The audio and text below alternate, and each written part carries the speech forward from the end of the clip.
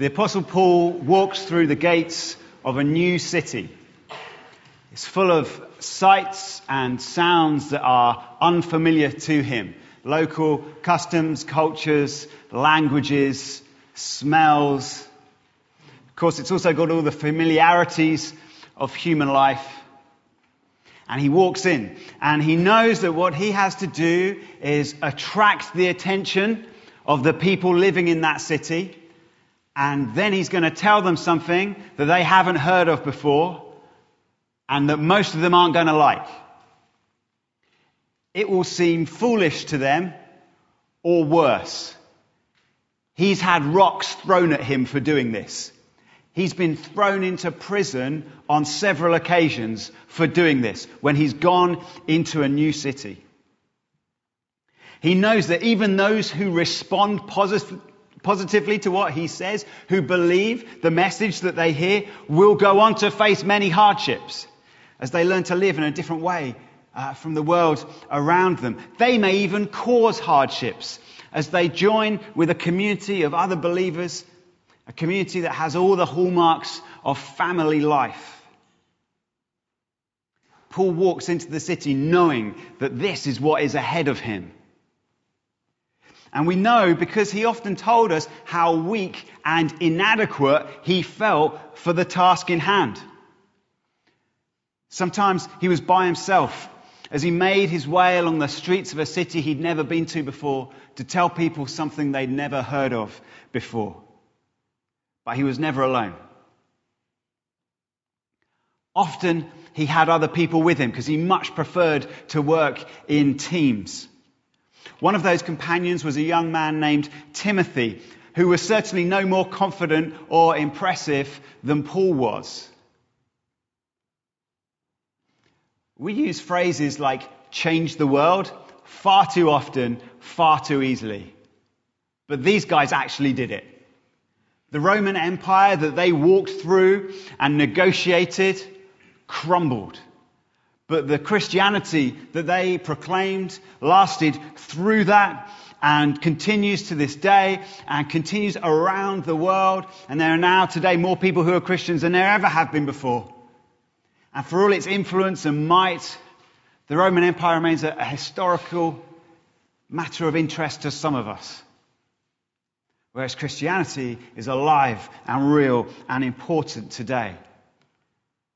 How did this happen?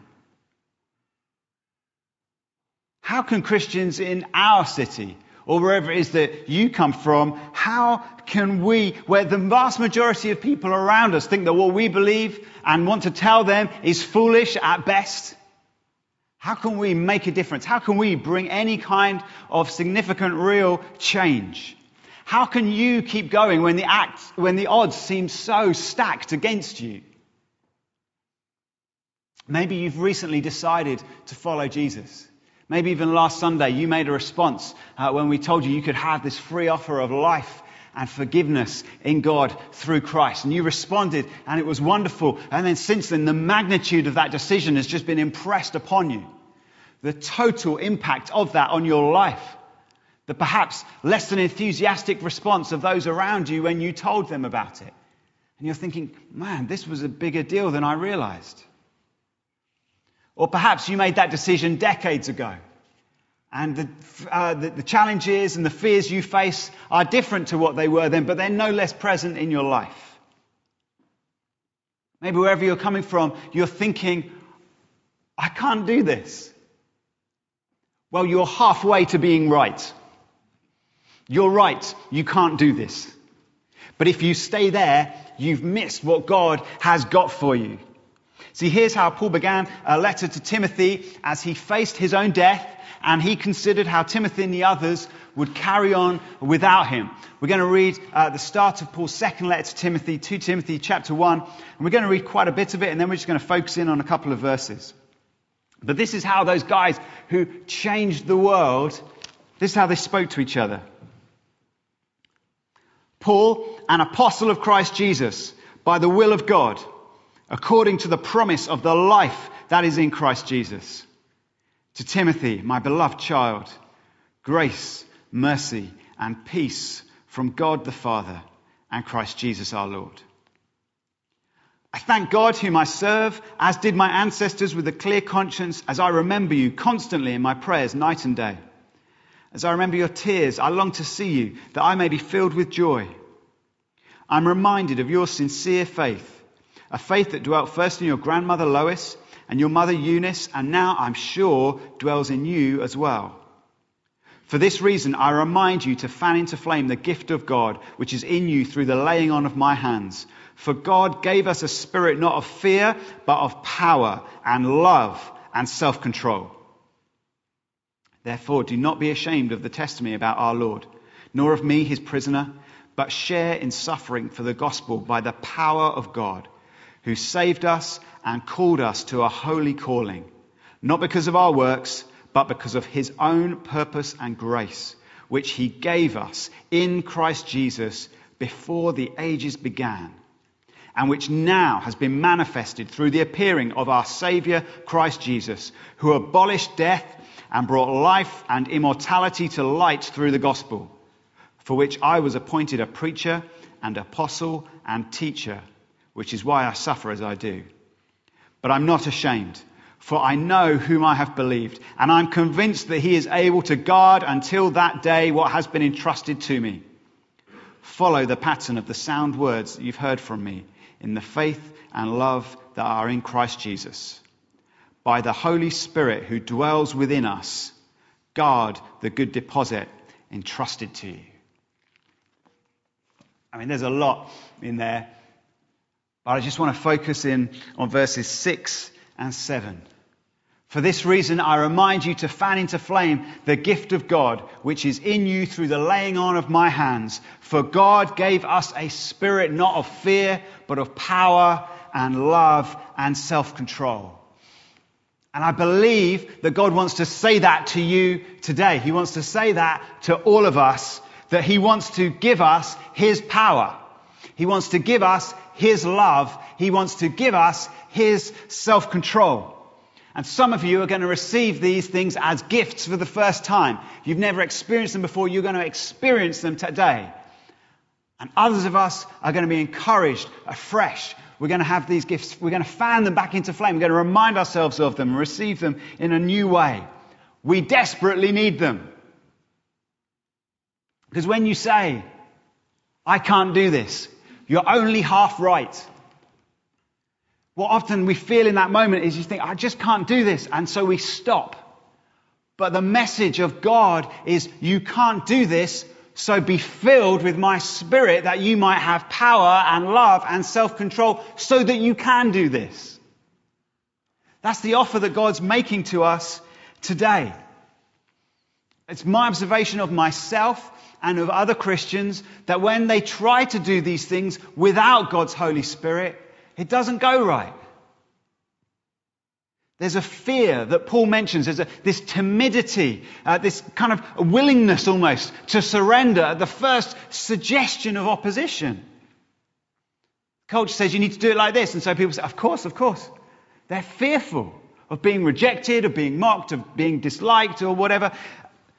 They work really hard. But it's all about self-effort. It's all about, I've got to make this happen. I've got to make this happen. And that is both powerless and exhausting. They are uncaring or thoughtlessly accommodating rather than truly loving. These are the kind of things that happen, and we can recognize those things in our own lives when we don't have the power of the Spirit within us. And it's tragic because all the while, God is willing and able to give us these things. Let's look at how he does this. So the translation says, God gave us a spirit, not of fear, but of power and love and of self-control. And that a spirit sounds like that's part of your character. It's a characteristic or a personality aspect of you. But I don't think that's Paul's point. It's slightly tricky because that word spirit does sometimes refer to that, and it sometimes refers to the Holy Spirit. The word gift that Paul says there is charisma, and that word Paul often associates with the things that the Holy Spirit gives to us. And as we start to think about that, we then think power, love, self-control. Well, when you read Paul's writings, these are things that he says are the works of the Holy Spirit within us. He says you can't work that up in yourself. And then this is how the section starts, and the section ends in verse 14 with him saying, by the Holy Spirit who dwells within us, guard the good deposit entrusted to you. And so what Paul is saying at this moment is that God has given us his Holy Spirit. He hasn't tweaked our personality. He's given us his Holy Spirit. You might be, oh, all right, well, what's that then? Who's that? Who is the Holy Spirit? The Holy Spirit is God himself in a form we cannot see. When God came to us as Christ Jesus, people could see him. He had flesh and blood, and he was in a particular place at a particular time. The Holy Spirit is God come to us without flesh and blood and able to meet with us and all sorts of other people at the same time in all sorts of places at once. He is the presence and power of God with us right now. God always wants to be with us. He always wants us to be with him. That's why he made the earth. He made it so that we would have a place to dwell where he could come and be with us. That's why Jesus came when we ruined that relationship and when we separated ourselves from God by our sin. So Jesus came to make a way back for us. He says, I am the way to the Father, that you might come and be with God. That's why Jesus is returning, and God will come and bring heaven and earth together that we might be with him forever. That's God's plan and purpose. And that's why God has sent the Holy Spirit to live in us now. A taste of what is to come and the grace that we need to live for him today. Now, every Christian has the Holy Spirit living within them. Because you can't realize that Jesus is Lord. And you can't give yourself to him unless God's Holy Spirit comes and opens your eyes, as it were, to the truth of this. So if you're a Christian, you have the Holy Spirit within you.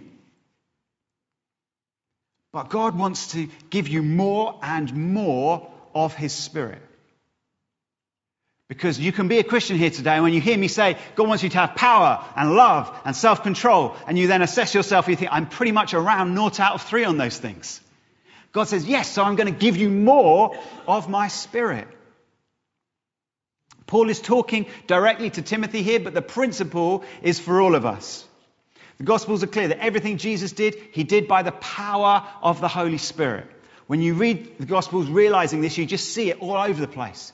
Luke says that Jesus said, the Spirit of the Lord is upon me. At Jesus' baptism, it says, the Spirit of God fell upon him. And John the Baptist said, I saw the Spirit fall on him and stay on him. And on it goes through the rest of the Gospel. You see the Spirit at work with Jesus. And this means that we can follow him and do the things that he did. Because if Jesus is acting in his divinity, we can't do that. But Jesus says to us, as the Father has sent me, even so I am sending you. In the way that the Father sent me, I'm now going to send you. And John says, he immediately, after saying this, breathed on them and said, receive the Holy Spirit. This is how you're to live, Jesus says. This is who you need. In the first sermon preached after this, Peter said to the crowds, repent, be baptized, every one of you, in the name of Jesus Christ for the forgiveness of your sins, and you will receive the gift of the Holy Spirit. For the promises for you and for your children and for all who are far off, everyone whom the Lord our God calls to himself. Paul wrote to the Christians in Ephesus, he said, keep on being filled with the Holy Spirit.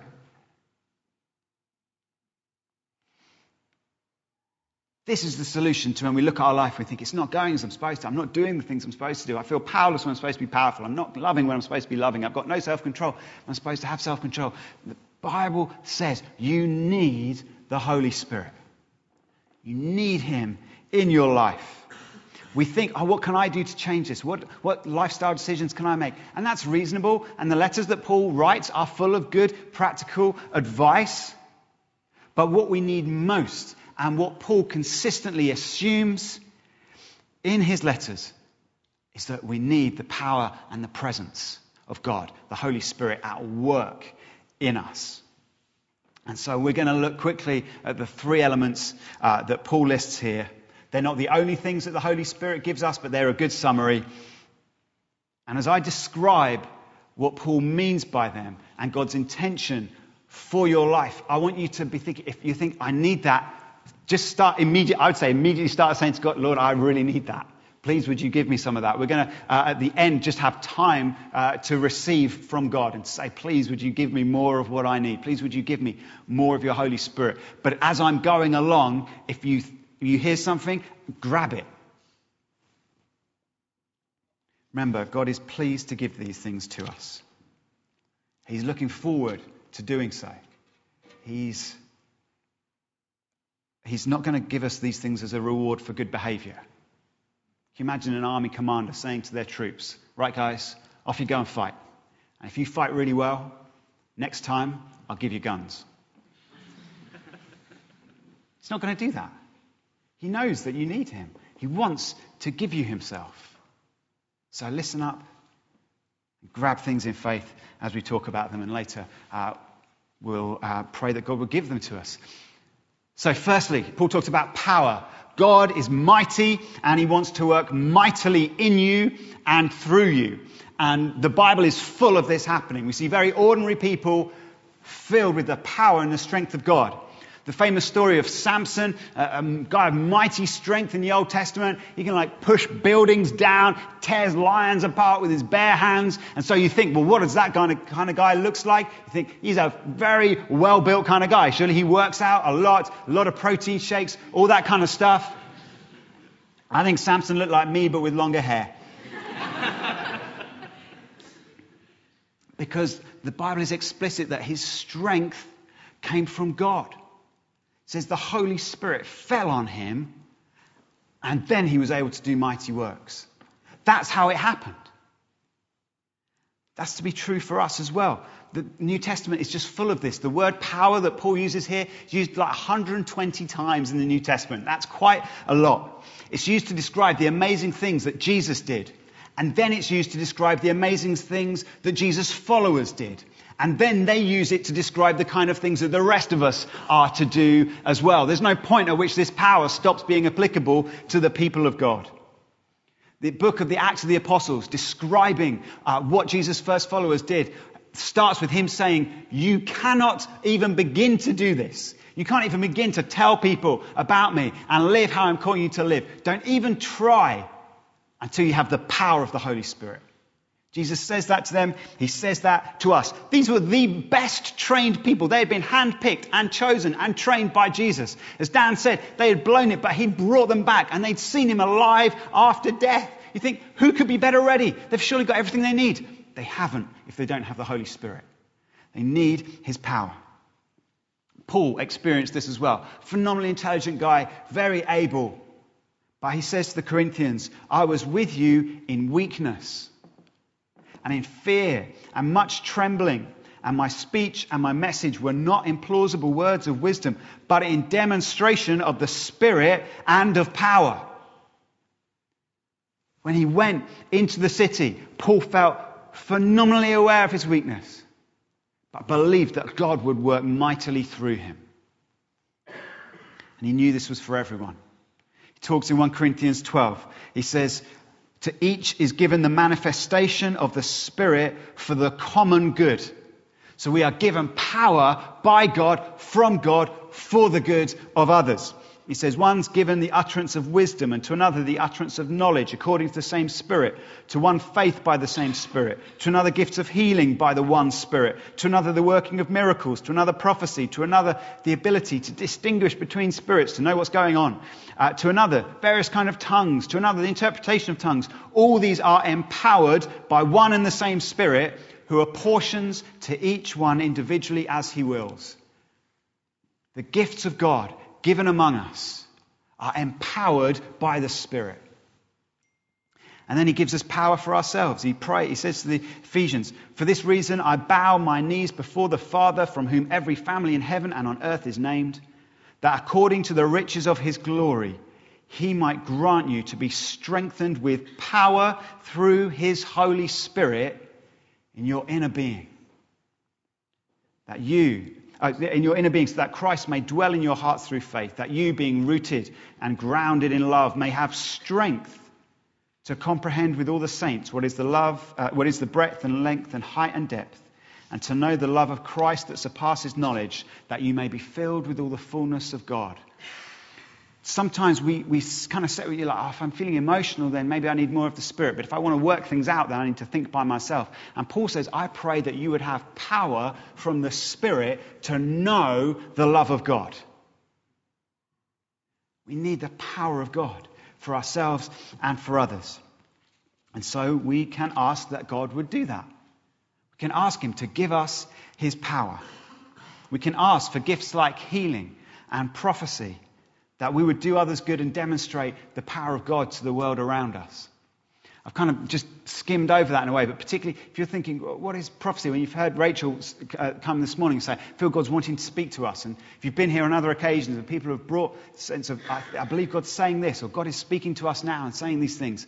And you think, what is that? I'd love more of that. Well, I want to invite you to our Grow in the Prophetic track that's happening in March. It's all about that. And you'll have an opportunity to understand more of how this works and how you can grow in it. It's going to be really good.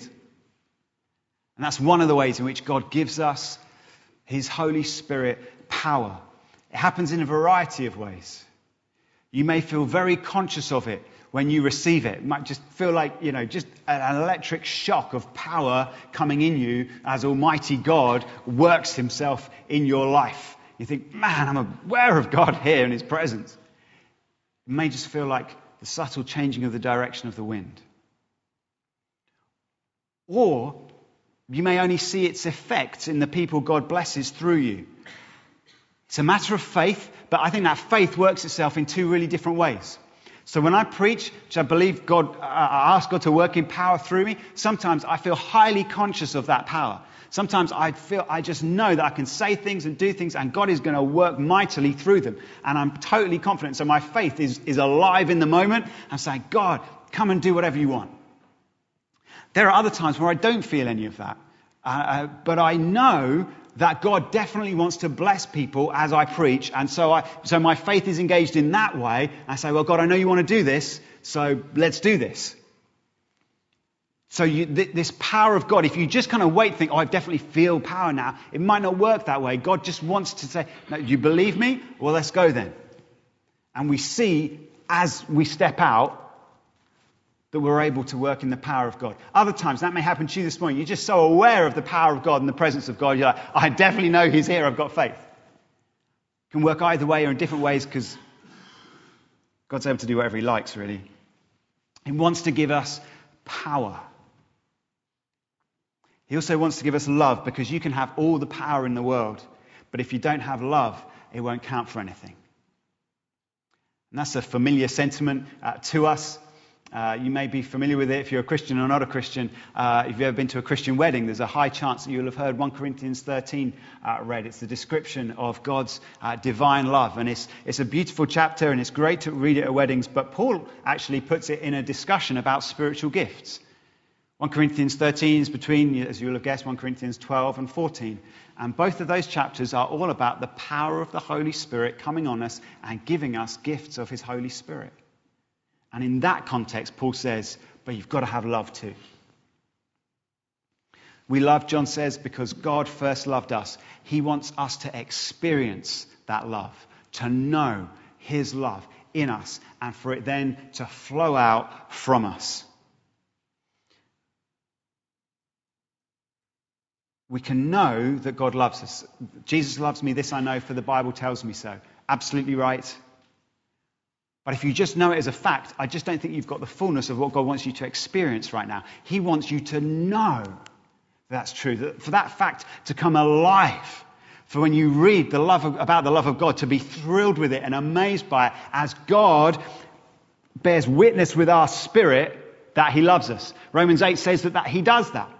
It says, you have not received a spirit of slavery to fall back into fear, but you've received the spirit of adoption as sons, by whom we cry, Abba, Father. The Spirit himself bears witness with our spirit that we are children of God. So he's telling us this. He's asserting this to us. He's saying, this is who you are. You are to experience this by the work of the Holy Spirit.